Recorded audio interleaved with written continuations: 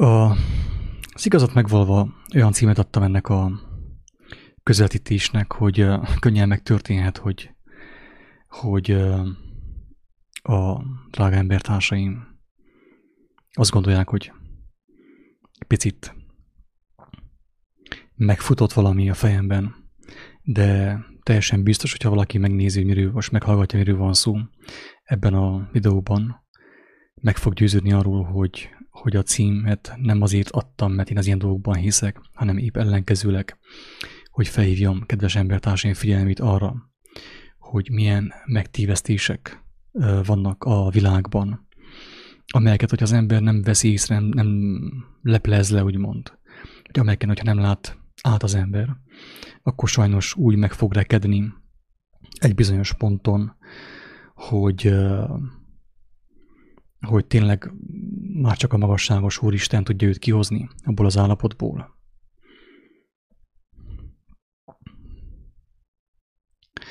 Bevezetőképp elmondanám azt, ami a szokásos duma, ugye? A szokásos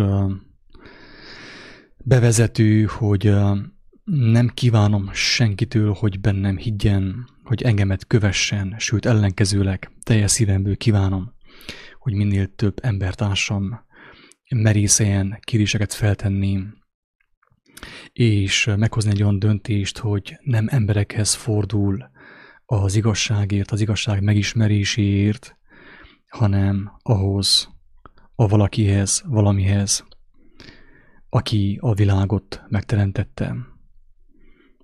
És teljesen biztos, hogy meg fogja ismerni, hogy mi az élet lényege, és hogyan volt az élet elképzelve, és azáltal meg fogja látni a saját butaságait is, saját hazugságait is, és esélyt kap arra, hogy maga mögött hagyja őket.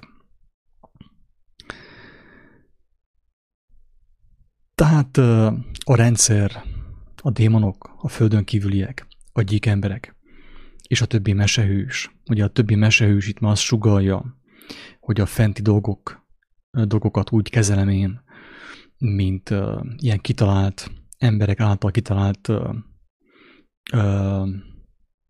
dolgok, létezők, amelyeket rendszeresen tudunk hibáztatni a saját problémáink miatt, a saját nyomorúságunk miatt.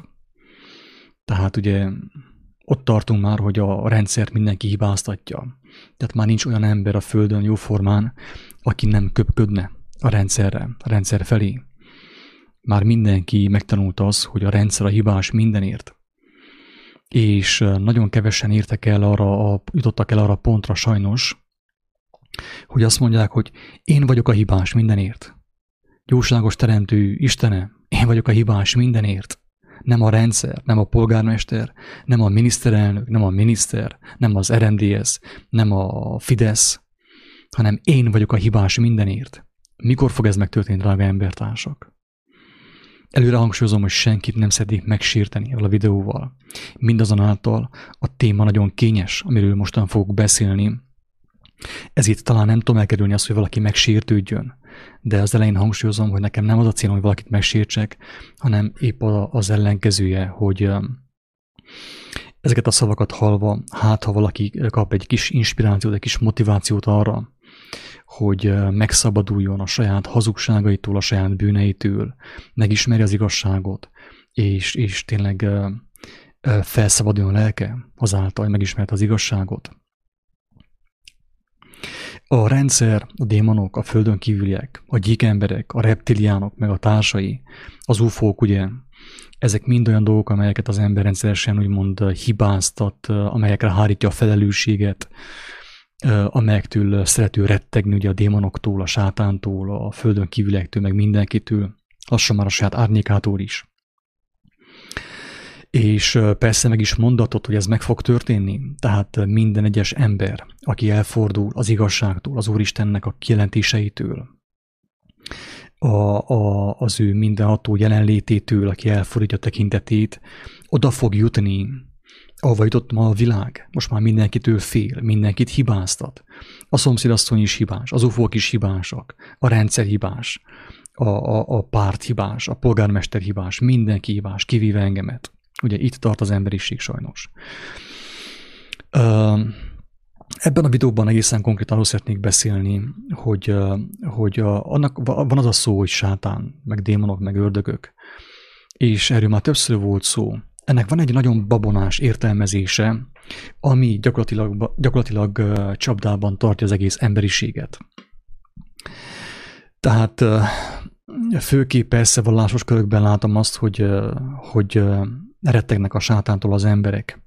És tényleg azt kell mondjam, hogy ez azért van, azért történik, mert nem ismerik az igazságot. Mert nem az igazságot keresték, hanem az emberek véleményét, az emberek tanításait, a rendszereknek a kijelentéseit, ugye a különböző vallásos hierarchiáknak a dogmáit, és nem pedig az Úristen élő jelenlétét, ami által megtudhatták volna, hogy mi az életnek a rendje, mi az, hogy sátán, mi az, hogy ördög, ez tulajdonképpen mit jelent ránk nézve, hogyan tud megtámadni a sátán vagy az ördög bennünket.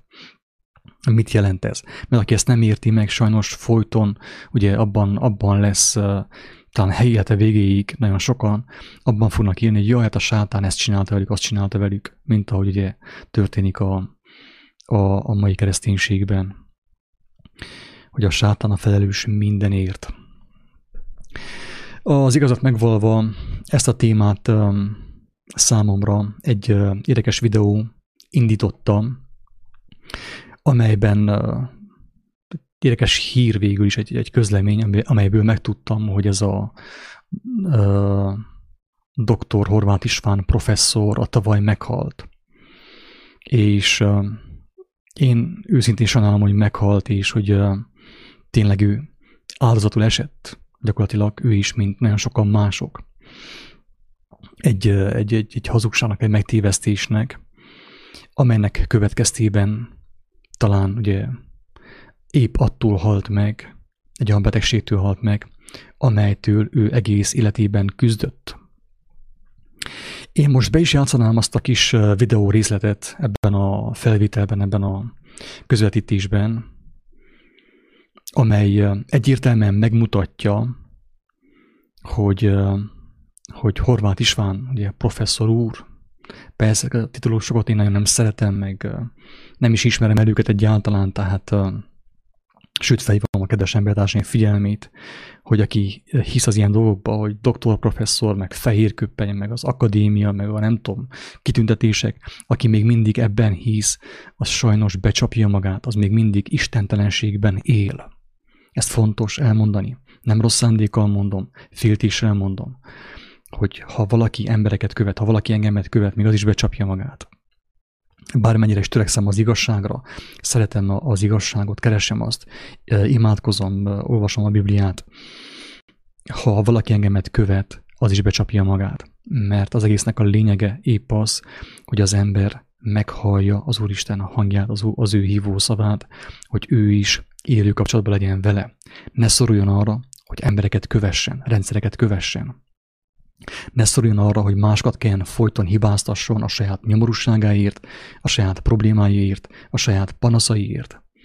Most pedig akkor bejátszanám ezt a kis videó részletet, annak érdekében, hogy meglássa mindenki, hogy miről is szól ez az egész játszma, amelynek ez a doktor, professzor, akadémikus, nem tudom én ki, Horváth István ugye áldozatául esett. Ő doktor Horváth István, tehát igen, professzor. Volt alkalmam egy alkalommal személyesen is beszélni vele, meghallgattam egy előadását, amikor elindultam az igazság keresésének az útján. Részt vettem egy előadásán, ahol ő a szérumot bemutatta, azt a csodaszert, amit ő kifejlesztett, és amit őt úgymond üldözték, tehát itt teljesen mártírt csináltak persze belőle. Meghallgattam az előadását, és végén, amikor kérdezték, hogy vannak-e kérdések, akkor oda mentem, eltem tőle a mikrofont, és mondtam neki, hogy volna egy kérdésem. És pedig az, hogy mit gondol arról, hogy olyan fokozott figyelmet fordítunk mi a gyógyulásra, a gyógyításra, az egészség megőrzésre, viszont arra nem fordítunk figyelmet, hogy miért vagyunk betegek. Senki nem kíváncsi arra, hogy miért beteg. Mindenki meg akar gyógyulni, mindenki meg akar őrizni az egészségét, de viszont az, hogy hogyan veszíti az ember az egészségét, senki nem akarja megtudni. És kérdeztem tőle, hogy nem gondolja azt, hogy felelőtlenség az embereket csak úgy meggyógyítani, így ne ilyen, tessék itt a szérum, csodaszérum 300 euróit, meg vagy gyógyulva. Ugye ez történt itt Erdélyben, akik a szérumot megvették, körülbelül, hát talán közel 300 eurót fizettek a szérumért, hogy az ő érrendszerük, az ő szívük egészséges legyen, egészséges maradjon, sokáig éljenek. És akkor most meg fogom mutatni, hogy mit mond a videóban, de arra is felhívnám a figyelmet, a kedves igazságkereső és igazságszerető embertársaim figyelmét, hogy ő a kijelentést, amelyről nekem teljes meggyőződésem, hogy óriási nagy hazugság, hogy mondja ki, hogy jelenti ki. Tehát szinte egyértelmű, az Úristen meg akarná őt akadályozni abban, hogy ezt az őrültséget kimondja, ezt a hazugságot kimondja. Eláll a lélegzete a professzor úrnak, amikor így mondaná ki ezt a egetrengető hazugságot. És aminek ugye következtében pont abban a halálban kellett úgymond részesülnie, amely ellen ő küzdött, olyan betegségben halt meg, ami ellen küzdött. Tehát állítólag nem olvastam utána, de állítólag többszörös sztrókot kapott. Többszörösen volt úgymond problémája emiatt. A szív, érrendszeri probléma miatt ő egész életében az ellen küzdött, az kifejezette a csodaszert, és mégis abban kellett meghalnia. Tehát ugye ez azt jelenti, hogy az Úristent, az élet mindenható szerzőjét, az ő által elképzelt rendet nem lehet átverni. Drága embertársak, olyan sokszor mondtam ezt, én lassan már saját magamat kezdtem unni, hogy még mindig ugyanazt ismétlem, hogy Istent nem lehet átverni. Pál is ezt mondta, Jézus ezt mondta, Mózes ezt mondta, a proféták ezt mondták, az apostolok ezt mondták. Minden istenfélő, Isten szerető ember, igazságszerető ember azt mondja, hogy Istent nem lehet átverni. Sem lenkei vitaminokkal, sem aloe verával, sem szérumokkal, sem csodaszerekkel, sem csodagépekkel, sem kristályokkal, sem szimbólumokkal. Ezekkel, akit mi át tudunk verni, és teljesen biztos, hogy át tudjuk verni, az saját magunk. Tehát saját magunkat, saját magát mindenki át képes verni, de az a mindenhatót, az élet szerzőjét és az életnek a rendjét senki nem verheti át. Ezért figyelem, drága embertársak, aki azzal áltatja magát, hogy majd egy ilyen csodaszert bekap, befecskendez a vénájába, és egészséges lesz, sajnos becsapja magát, így is úgy is elveszti az életét, és mivel, hogy átverte magát, fennáll a veszélye annak, hogy még a lelkét is elveszíti. Nem hiába mondta a megváltó, hogy mit ér az embernek, hogyha az egész világot megnyeri is, de a lelkét elveszíti. Drága embertársak, mindenki meg fog halni, kivétel nélkül. Én is meg fogok halni, te is meg fogsz halni. De viszont nem mindegy, hogy az ember hazugságban hal meg, vagy pedig igazságban. Kettő nem ugyanaz. Aki hazugságban hal meg, hazugságot visz a túloldalra. Ez a pokol. Aki igazságban hal meg, az igazságot viszi magával a lelkében a túloldalra. Ez ugye az üdvösség. A másik a kárhozat. Tehát így is úgy is meg fogunk halni, de nem mindegy, hogy az ember igazságban, vagy hazugságban. Vagy pedig igazság szeretetben, bátorságban, ugye az igazságért való kiállásban, vagy pedig gyávaságban hal meg az ember. Kettő nem ugyanaz egyáltalán. Ezt nagyon szeretném hangsúlyozni. Lehet, hogy a holnapot meg sem éred, te, aki ezt hallgatod. Lehet, én sem fogom megérni. A kérdés az, hogy haltál meg? Gyermekként, Isten gyermekeként, vagy pedig olyan személyként, aki tele hazudta a saját elmét, a saját szívét, és a világot körülötte. Na most akkor elindítom ezt a videót, hogy megnézzük, hogy mi is történik itten. Elnézést.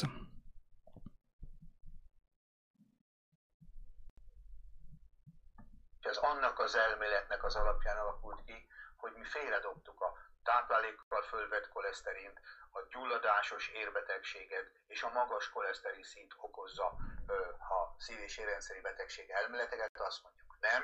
A magas koleszterin szint ugyan vele jár a szív- és érrendszeri betegséggel, de ez csak egy tünet, ez csak egy következmény. Na, a pillanat itten kis tévedtem én, mert vissza kell vegyem a videót, azt hiszem, hogy 44.06-ra ott mondja azt a szegetrengető hazugságot, amit alig tud kimondani, tehát a lélegzete is eláll. Mielőtt kimondaná. Pillanat. 44,4, lássuk, hogy eltaláltam-e. Egyedül mi tudtunk ilyet gyártani, mivel a szív- és érrendszeri betegség megelőzhető és visszafejleszthető. És ez annak az Ennyi az egész. Csak ezt akartam megmutatni, hogy a szív- és érrendszeri betegség megelőzhető és visszafejleszthető. Tehát így mondtam. Nem akarok én vele gúnyolódni, hanem csak megmutatom azt, hogy olyan butaságot mondott, olyan hazugságot mondott, amit még ő sem tudott jóformán elhinni, talán az ő lelke is ellenkezett a kijelentése ellen, a kijelentésével, hogy a szív- és érrendszeri betegség megelőzhető, meg visszafejleszthető. Az igazság az, hogy nem is a nagy hazugság, amit ő mond, drága barátaim. Felhívom a kedves embertársaim figyelmét, hogy ez valóban igaz, amit mondott. Itt nem is azzal van a baj, hogy ez igaz-e, hogy a szív- és érrendszeri betegség gyógyítható-e, visszafejleszthető-e vagy sem, hanem a hazugság abban van, hogy van nekem egy olyan csodaszerem, egy olyan szérumom, amely által te meg fogsz gyógyulni. És aki abban a szérumban bízik, az Istennek a kegyelmét elvetette, drága barátaim. Ez a lényeg az egésznek. Persze találkoztam több emberrel, aki ezt a szérumot bevette, egyesek meg is haltak kevéssel utána. Ugye ő is az ő életének a tanulsága is az, hogy Isten nem lehet átverni. Akármilyen szérumot fejlesztett ki, pontosan abban a betegségben halt meg, ami ellen küzdött. Ez épp olyan, mint ami történt. Volt ez itt Erdélyben, Székelyföldön, gondolom Magyarországon is volt ilyen népgyógyász tanfolyam. És ottan különböző gyógymódokat tanítottak az embereknek, hogy hogyan lehet meggyógyulni különböző betegségekből, csontkovácsolás, meg minden. Nem szeretnék én elmarasztalóan beszélni mindenről ebben a videóban. Csupán felhívom a kedves embertársaim figyelmét arra, hogy az az úriember, aki a piócák általi vértisztítást hirdette, meg tanította, miben halt meg? Vérmérgezésben, drága barátaim. Miért? Azért, mert Istent nem lehet átverni. Persze a tanfolyam szervezői, a rendezők, ugye jöttek, a főszervezők is megmagyarázták ezt, ugye, hogy ez miért történt. Persze mi tudjuk jól, hogy magyarázat minden kérdésre van, 1 millió magyarázat, de minden embernek el kell döntenie, hogy magyarázatra van szüksége, vagy pedig a válaszra. Tehát hangsúlyozom, mindenki el kell döntse, hogy egy magyarázatra van szüksége a végtelen sok magyarázatból, a 7 milliárd magyarázatból, vagy pedig a válaszra. Egy magyarázatra, vagy pedig a válaszra. Aki úgy dönt, hogy a válaszra van szüksége neki, nem pedig egy magyarázatra, annak mindenképp azt javaslom, hogy amíg nem késő, forduljon az Úristen kijelentéséhez, Krisztushoz, és meg fogja látni, hogy mi az érrendszeri betegségnek az oka, mi az agyvérzés oka, és mi a rákos daganatok oka, és így tovább, és így tovább. A rendszer, a démonok, a földönkívüliek, a gyíkemberek és a többi mesehős. Azért mondtam azt, hogy a mesehős, mert ezek mind ilyen mesehősök, ugye a gonosz mesehősök, a rendszer, a démonok, a földönkívüliek, ugye a gyíkemberek, a reptiliánok, akiket terjeszt ugye David Icke. Ezek olyan mesehősök, olyan negatív mesehősök, drága embertársak, akikre mi hárítjuk a felelősséget. Tulajdonképpen ezek ilyen felelősséghősök, átveszik az embernek a felelősségét, ugye, ilyen Superman, Batman módjára. Persze, hogyha valami baj van, akkor a gyíkemberek a hibások, a rendszer a hibás, hogyha valami jól történik, akkor a földön kívüliek, ugye ők majd jönnek és megmentenek, tehát bennük bízunk, és így tovább, és így tovább. És az ember nem fogja megismerni pont emiatt, a szuperhősök miatt az igazságot. Azt akartam mondani, hogy nagyon veszélyes dolog a hárítás, a felelősséghárítás. A kereszténységben látom ezt, hogy ott talán legdurvább. Tehát ott mindenért a sátánt hibáztatják. Senki nem kíváncsi arra, hogy ő hol térült le az élet útjáról, hogyan ment szembe az életnek a rendjével. Ha valami baj van, valahol fáj, abban a helyben a sátán megtámadt.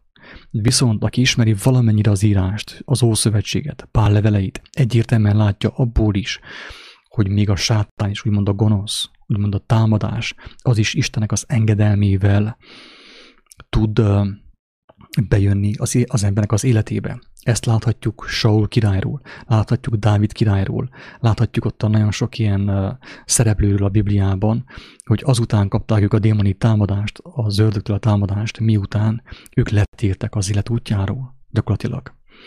És a kereszténységben nyilván az történik, hogy mindenki hibáztat mindenkit, ördögöket, röpködő démonokat, sátánt, és így tovább, és így tovább.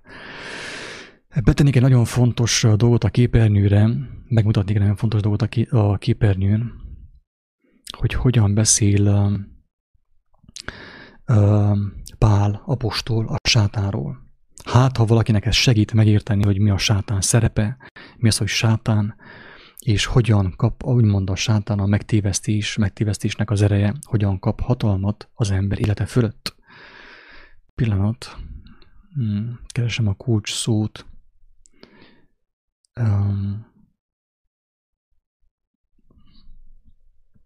El ne bizakodja.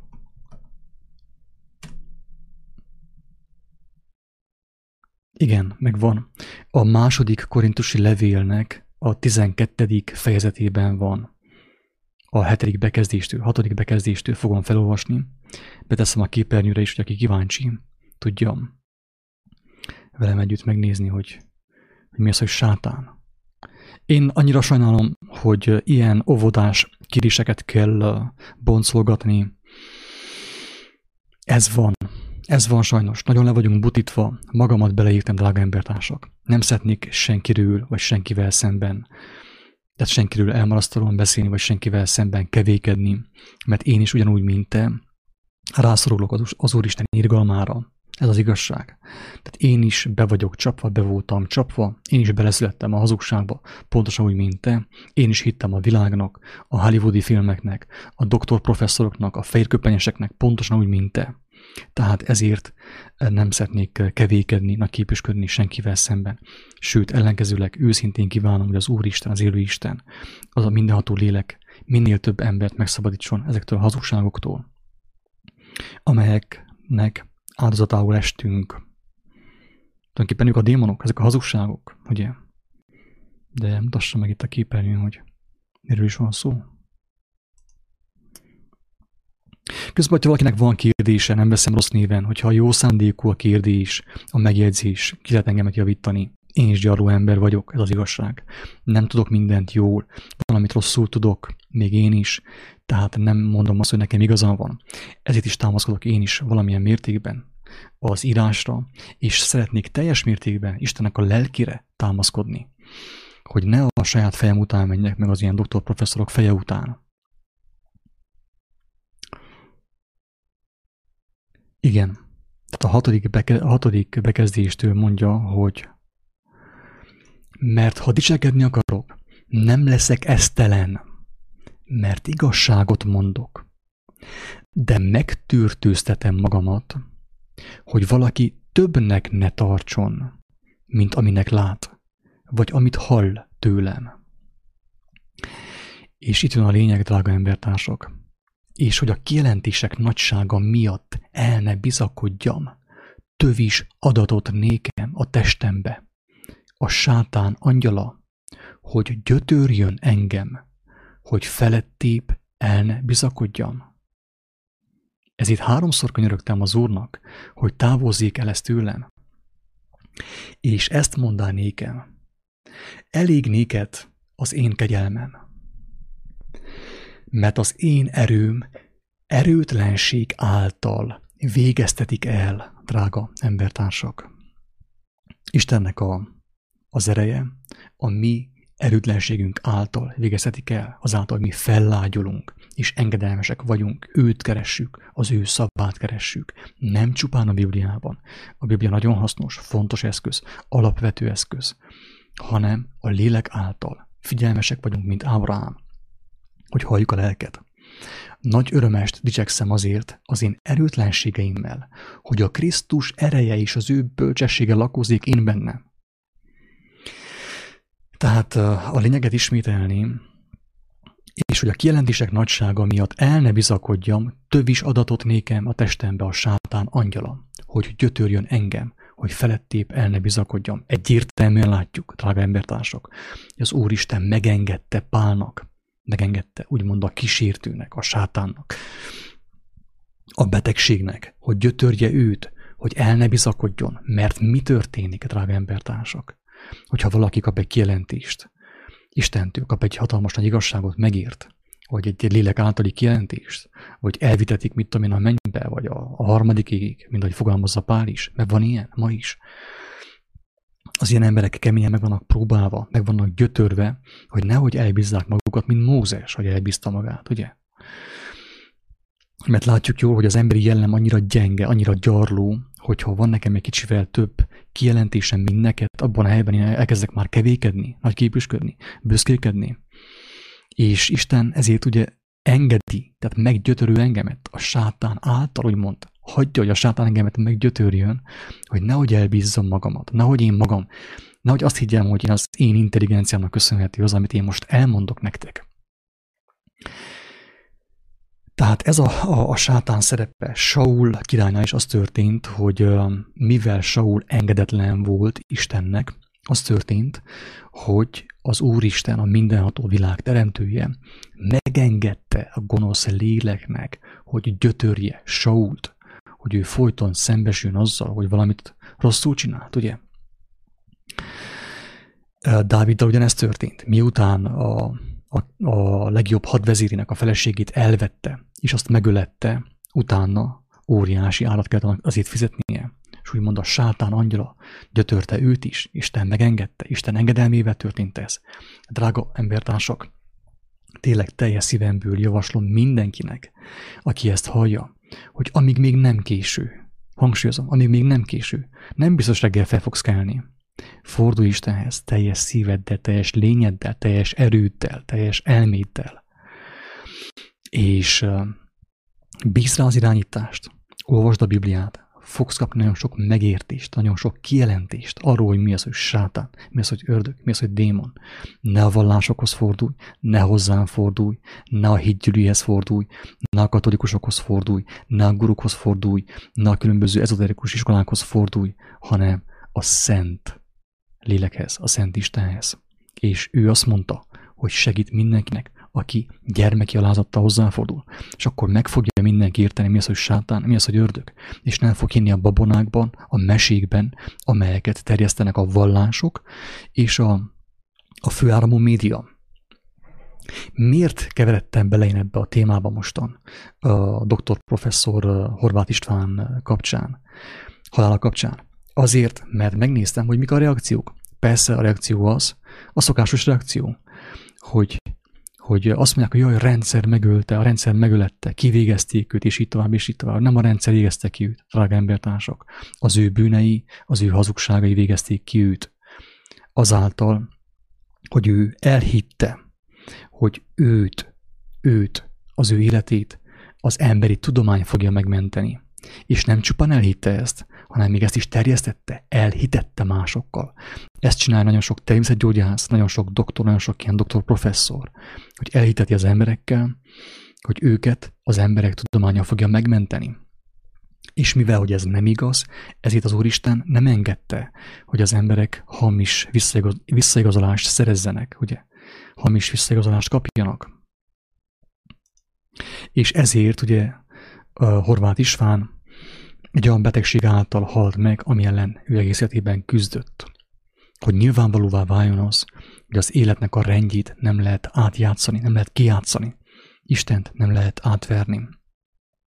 És akkor persze, miután meghalt, egy ilyen mártírt csináltak belőle, ugye, hogy ja, hát itt a rendszer megölte, és a kormány, és a nem tudom én, a reptiliánok, vagy nem tudom ki ölte meg, ők kivégezték őt. Tehát nem ők végezték ki. Zárójelbe kitérnék David Icke-ra is. Itt nagyon tudom, hogy nagyon sok ember be van csapva a David Icke hazugságai által. Ezért tényleg féltő szeretettel mondom azt, hogy amit ő hirdet emberek millióinak, drága embertársak, az egy mese, az nem az igazság. Hogyha az igazság volna, úgy járna ő is, mint Jézus Krisztus, vagy az apostolok, vagy a legtöbb olyan személy, aki igazságban jár. Mert maga a világ nem engedi, hogy olyan hirtelen futótűzként terjedjen az igazság. Nem engedni, hogy... De mivel, hogy egy mesét terjeszt, ugye, hogy ilyen földönkívüli reptiliánok vannak az uralkodókban, ugye, a királynőkben, meg a hercegekben, ezért ugye senki nem bántalmazza őt, ugye ő továbbra is terjeszti a meséit, hogy a gyíkemberek megtámadták az emberiséget, és akkor jönnek majd valamilyen más ufók, azok majd megmentenek bennünket. Tehát vigyázni kell, drága embertársak, mert ezek olyan mesék, olyan hazugságok, aminek óriási nagy az ára. Az ember szó szerint a lelke épségével, a lelki üdvösségével játszik, hogyha ezeknek a meséknek odafordítja a fülét, mint ahogy Pál mondta, hogy az utolsó időkben az emberek nem fogják elszenvedni az egészséges tudományt, a józan észnek a szavát, hanem saját kívánságaik szerint gyűjtenek maguknak tanítókat, mert viszket a fülök. Így fogalmazza Pál.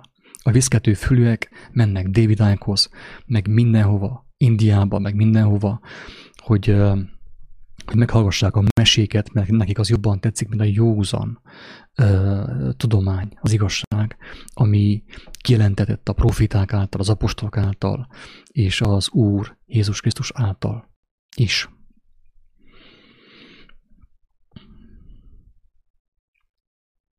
Nem is tudom, hogy van-e értelme ezt a videót tovább húzni, tovább folytatni. Úgy érzem, a lényeget elmondtam, megnézem, hogy van-e komment, hozzászólás, nincs semmi. Tehát hangsúlyozom, hogyha valakinek van hozzászólása, nem veszem rossz néven, főképp, hogyha jó szándékkal osztja meg velem a meglátását, semmi gond nincsen. Isten segedelmével megpróbálok válaszolni a feltett kérdésre. De viszont... milyen sokat írt itt valaki nekem.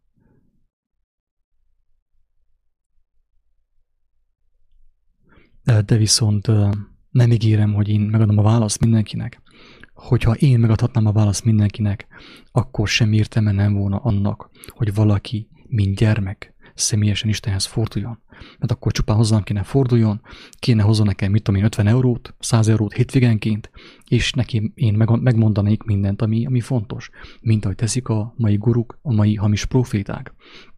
Tehát nem az a dolgom, hogy én megmondjak minden igazságot mindenkinek, hanem az, hogy felhívjam a figyelmet arra, hogy a mennyek országa létezik, a pokol úgy szintén létezik, teljes meggyőződésem, betekintést nyertem mind a kettőbe, Isten kegyelméből, és az ember dönthet a saját sorsa felül. És hogyha az ember a szabad akaratából az élő Istent választja, az ő kijelentését, Krisztust, nem a vallásokat, nem a babonákat, akkor teljesen biztos, hogy meg fogja ismerni az igazságot, és meg fog tudni szabadulni a világ labirintusából.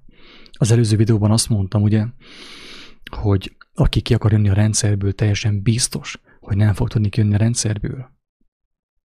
Mert az ember nem úgy jön ki a rendszerből, hogy ki akarok jönni a rendszerből, hanem úgy jön ki a rendszerből, ahogy Isten mutatta számunkra, hogy először szembesül azzal, hogy ő hogy került bele a rendszerbe.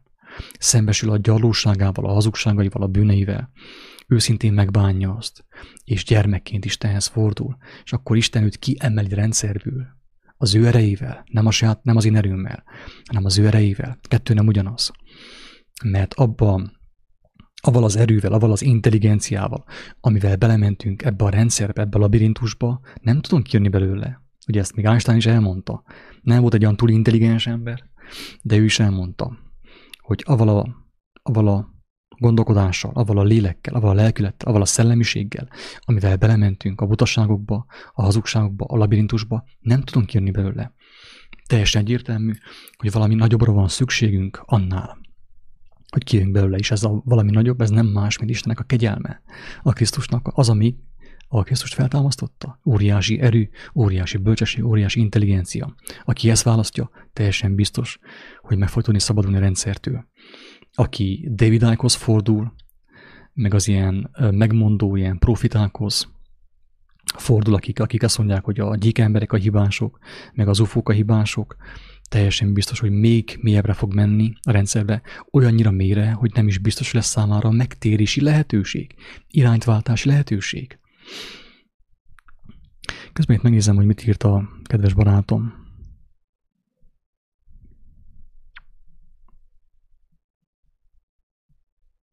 Felolvasom hangosan, mert ezt nem kell eltakarni. Gondolom, hogy Pál írta, azt mondja, hogy hála pedig az Istennek, aki mindenkor diadalra vezet minket a Krisztusban, az ő kijelentéseiben, az ő tudományában, az ő szeretetében, az ő kegyelmében, ugye? És az ő ismeretének illatját minden helyen megjelenti mi általunk. Ez a mi dolgunk, drága embertársak. Ha valamit megértettél Isten kegyelméből, azt szeretettel meg kell osztani embertársakkal, teljesen ingyen, díjmentesen. Mert Jézus azt mondta, hogy ingyen kaptátok az életet, a tudományt, a kegyelmet, ingyen adjátok. Aki pénzét árulja a tudományt, teljesen biztos, szinte teljesen biztos, hogy hazugságot árul. És aki pénzzel akarja megvenni a spiritualitást, a tudományt, a megvilágosodást, teljesen biztos, hogy még bejebb fog kerülni a labirintusba, és nem biztos, hogy lesz számára kegyelem az utolsó percben. Mert Krisztus jó illatja vagyunk Istennek, mind az üdvözölők, mind az elkárhozók között. Ezeknek halál illatja halálra, amazoknak pedig élet illatja életre. És ezekre kicsoda alkalmatos, kérdi Pál. Mert mi nem olyanok vagyunk, mint sokan, akik meghamisítják az Isten igéjét, hanem tisztán, sőt szinte Istenből szólunk. Szinte. Én is tévedek, ez az igazság. Szinte Istenből szólok. Adná az Úristen, hogy teljes mértékben tőle szóljak, de még gyenge vagyok, erőtlen vagyok, gyarló vagyok. Ez az igazság. Hiába is próbálnám itt magamat dicsérni. Mert mi nem olyanok vagyunk, mint sokan, akik meghamisítják az Isten igéjét, ugye? A villások. Hanem tisztán, sőt szinte Istenből szólunk az Isten előtt a Krisztusban. Hanem tisztán, sőt szinte Istenből szólunk az Isten előtt a Krisztusban. Így legyen. Megnézem, van-e még hozzászólás? Nem igazán van, úgyhogy ha nincsen kérdés, nincsen hozzászólás, akkor le fogom zárni ezt a közvetítést. Én teljes szívemből kívánom, hogy az a lélek, amely engemet arra indított, hogy ezt a felvételt elkészítsem, megérintsen téged is, ha még mostanig nem kaptál tőle érintést, hogy kezd el éhezni és szomjazni az igazságot. Tényleg már oda vagyok süllyedve a beszédeimmel, hogy már azt sem merem mondani, hogy már pedig Jézus Krisztus az út, az igazság és az élet. Hanem azt mondom, hogy aki keres, őszintén éhezi és szomjazza az igazságot, meg fogja tudni, ki volt ő, teljesen biztos. Én nem őt kerestem. Ez az igazság. Én az igazságot kerestem, hogy ide jutottam, hála Istennek. De teljesen biztos, hogy mindenki meg fogja tudni, hogy mi az igazság. A rendszerről, a démonokról, az ördögökről, a földönkívüliekről, a gyíkemberekről, a reptiliánokról, és a többi mesehősről, ugye, az ilyen Batman, meg Super, meg a társairól. Tehát nem szabad a rendszert hibáztatni mindenért, nem szabad a sátánt hibáztatni mindenért, drága embertársak, hanem inkább azt kell megnézni, hogy mi hol tévedtünk el, mik a mi hazugságaink, mi a mi gyarlóságaink, amelynek következtében úgymond bántalmat kaptunk, ugye bántást kaptunk az élettől.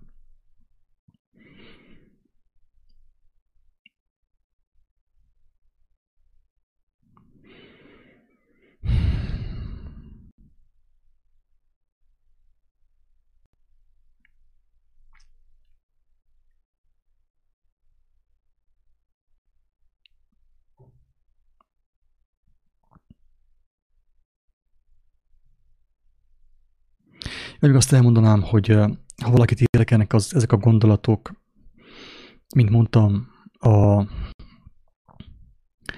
a blog ott van, tehát nyugodtan lehet olvasni, lehet böngészni, lehet inspirálódni onnét, lehet bátorságot meríteni a szavaimból, de viszont tényleg a legfontosabb az, hogy az ember személyesen hozzon döntést, döntse le a saját hazugságait, kérje az Úristennek a kegyelmét, hogy őt átvizsgálja. Mert én amíg ezt nem kaptam meg, én sem láttam magamat, megmondom őszintén.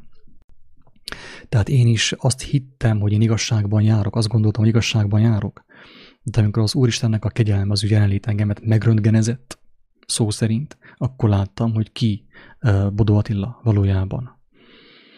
És akkor láttam meg, mekkora bajban vagyok. Hála Istennek.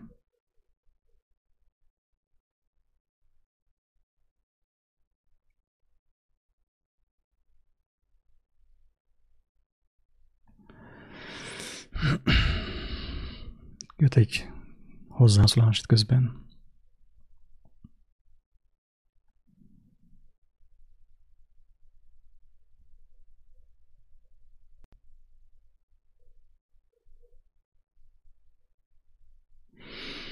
Kedves Árpád, én tényleg nem győzködlek. Látom, hogy próbáld megvédeni ezt a doktor professzort.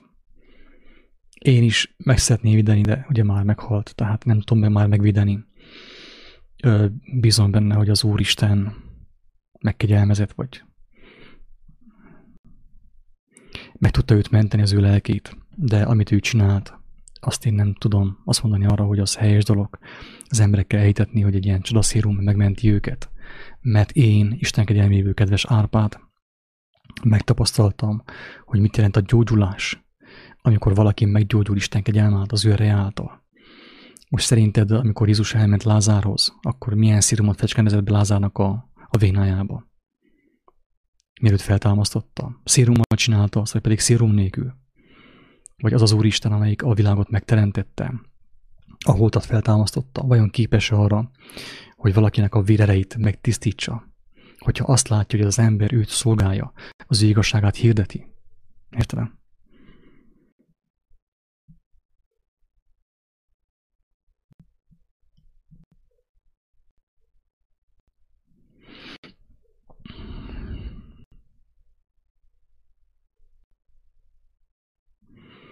És a másik az, hogy ezért is fontos olvasni az evangéliumot, kedves Árpád, mert az áraszt egy olyan lelkületet, egy olyan igazságot, amiben az ember alkalmassá, ami által az ember alkalmassá válik arra, hogy össze tudja hasonlítani a két szellemiséget egymással.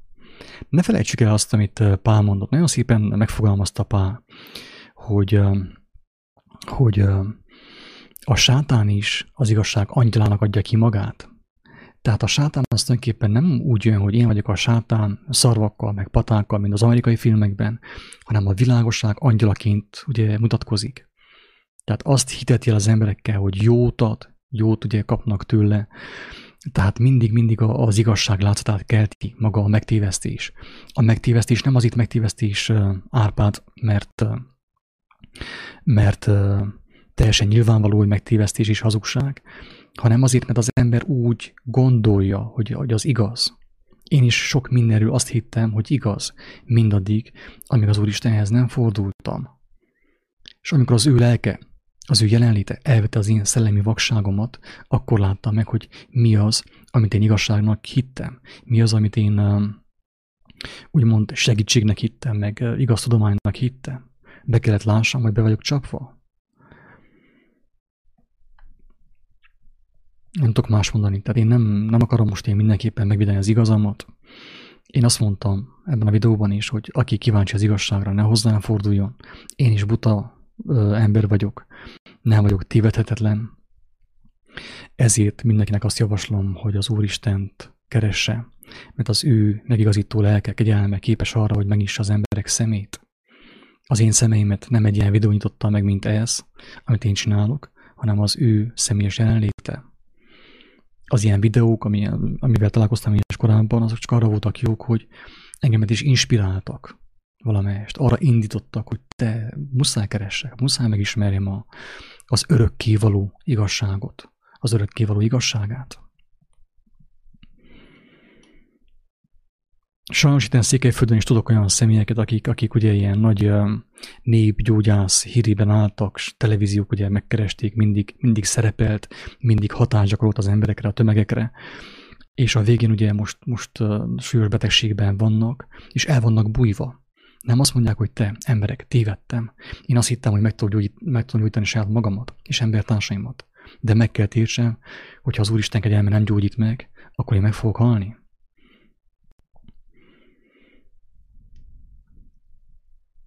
Csak az a baj, hogy az ember ugye a varázslás által akar ugye meggyógyulni.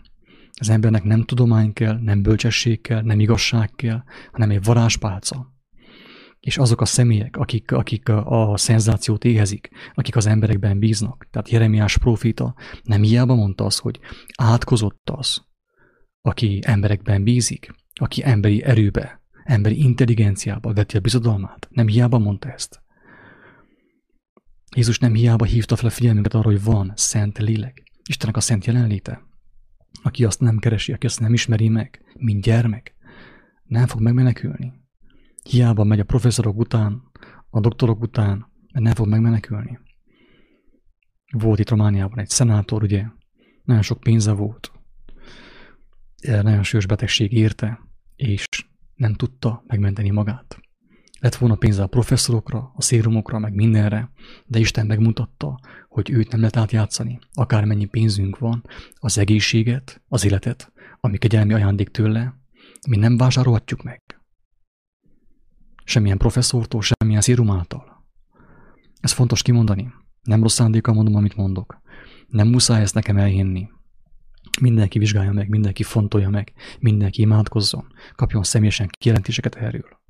És akkor meg fogja látni az igazságot. Nem nekem kell hinni. Mindig azt mondom, hogy nem nekem kell hinni. Én is csak egy hírnök vagyok. Én is csak egy bizonyságtevő vagyok, tanúságtevő vagyok, aki elmondom, hogy Isten él, ő egy élő lélek, óriási erő van benne, képes minket megigazítani, megvigasztalni, feltámasztani a szellemi halálból. A Krisztusnak a lelke, ő egy élő valóság most is. Jézus valóban meghalt, de fel is támadt, és ezt nem szabad elfelejtsük, hogy aki benne hisz, az ő tudományában hisz, ő ő élő valóságában hisz, egy élő mesterben hisz, nem pedig egy eltemetett guruban, akinek a képei ki vannak rakva a különböző tanfolyamokon.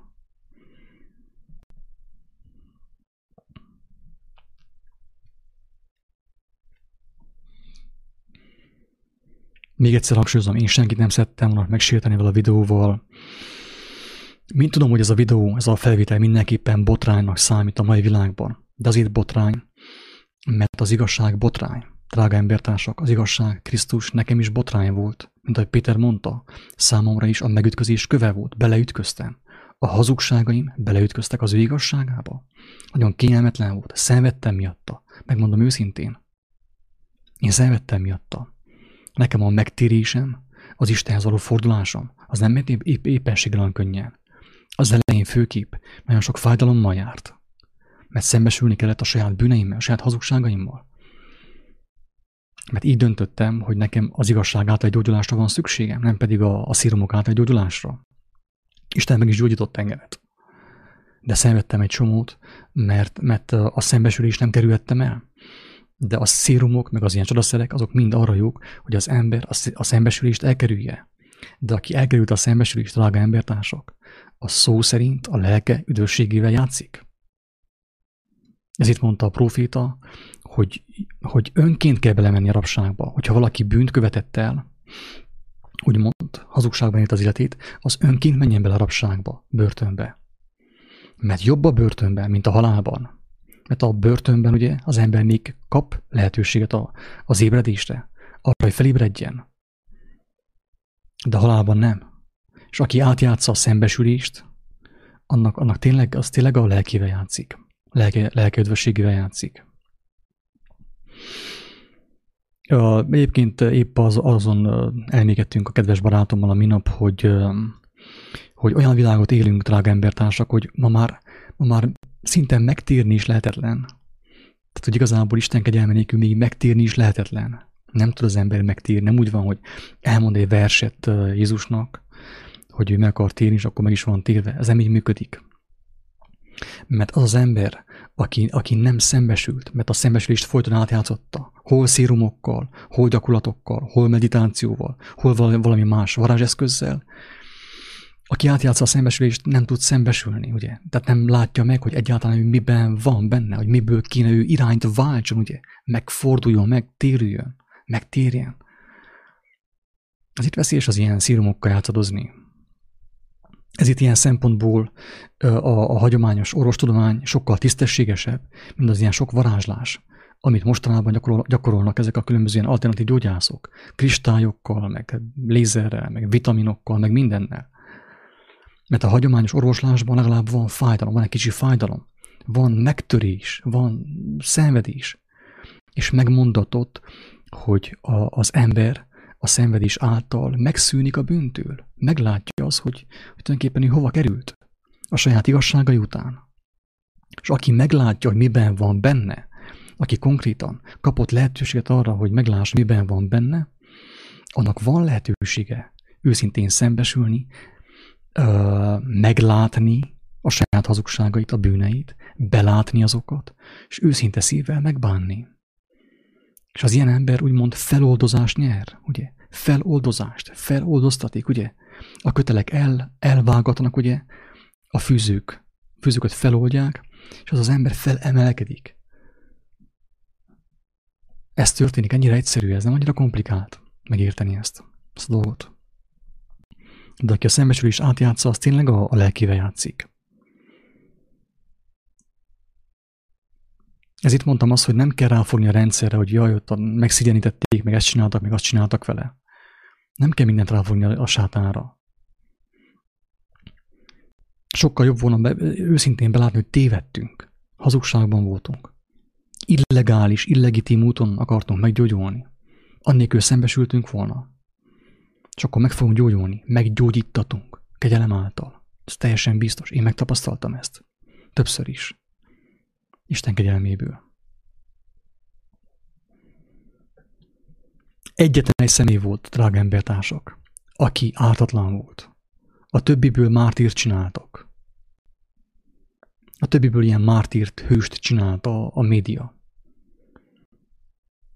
A két lator Jézus mellett mind a kettő, hogy mondjam, bűnös volt. Mind a kettők az ember volt. Egyik sem azért volt a keresztény, mert ártatlan volt, hanem azért, mert ők úgy döntöttek, hogy elfordulnak az igazságtól. Latrokként élték az életüket. És ezek közül egyik ugye még pökhendi volt, azt mondta, hogy hát te vagy Isten fia, mi nem mented meg magadot s minket. És a másik megdorgálta őt, azt mondta, hogy te nem szégyelled magadot, még most is így beszélsz.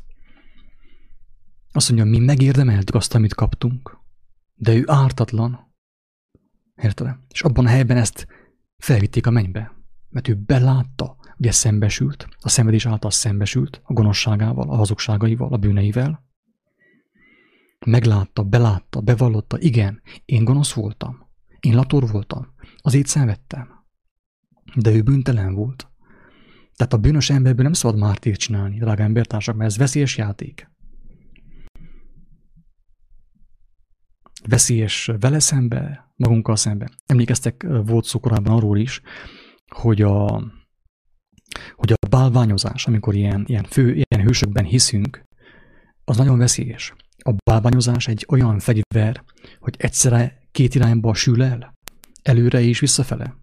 Legyilkolja azt, akit bálványoznak, és legyilkolja a bálványozót. Ez a bálványozás. Amikor embereket dicsőítünk, embereket bálványozunk, embereket emelünk fel.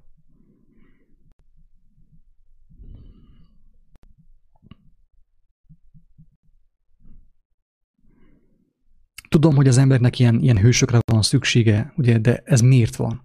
A programozás miatt, ugye. Ilyen rajzfilmeken nőttünk fel. Captain Planet, Superman, Batman, Pókember. És ezért kellenek a hősök, ugye?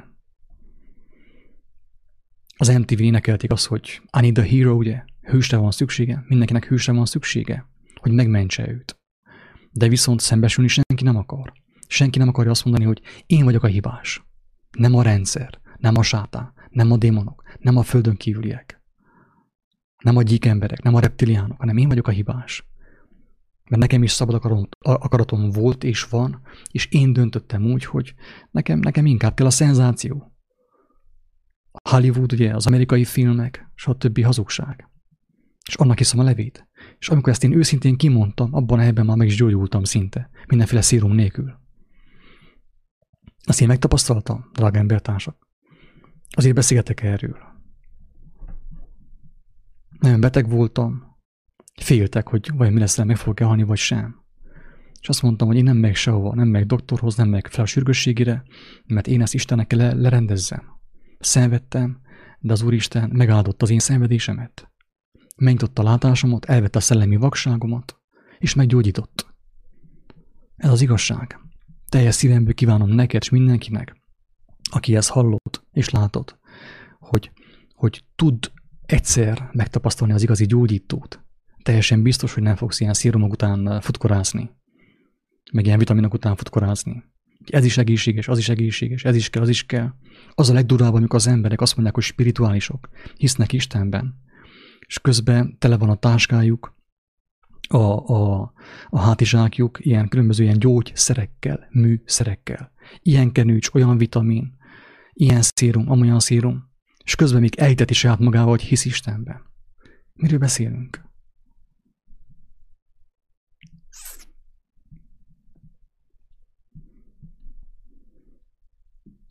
Tényleg Isten látja legemet, nem rossz szándékkal mondom, amit mondok.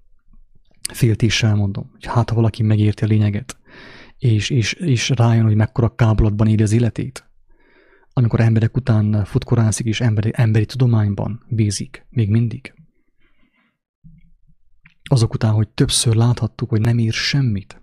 Ha az Isten megengedi, hogy valaki éljen, akkor meggyógyul, hanem akkor nem gyógyul meg. Akármennyi pénze van, akármennyit gyűjtött, akármilyen szírumot fecskendeztek be a vénájába. Nem fog meggyógyulni, mert Istent nem lehet átjátszani. Isten egy szerető Isten, ő maga a szeretet, ez teljesen biztos. De nem szabad elfelejtsük azt sem, hogy ő maga az igazság is. Nem csak a szeretet, ő az igazság is. Az ő szeretete igazságos. Nem ilyen rózsaszín, nyugodtan hazudjál tovább, mert én aztán téged mindenképpen meggyógyítalak, és beröpítelek a mennyek országába.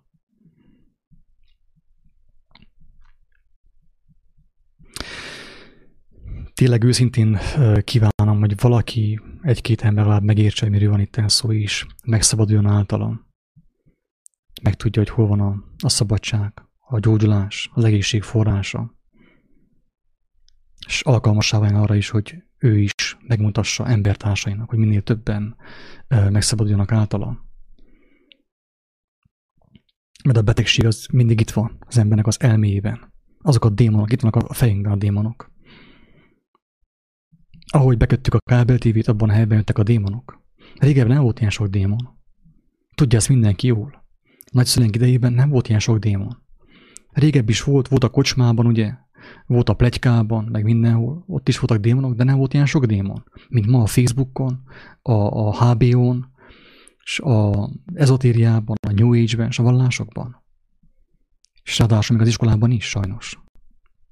Ezek a démonok, amikor olyan kódok mennek be a mi fejünkbe, a mi elménkbe, amelyek ellenkeznek az élettel. Életellenes kódok, életellenes programok, amiket beiszunk ugye a testlámpásán keresztül, a szemen keresztül, ezt mondja meg a váltó. Ezek a démonok. Nem kell itt fantáziálgatni, hogy az ablakon berepült a démon, és megtámadt engemet. Közben én teljesen ártatlan voltam, mindent jól csináltam. Nem így működik ez.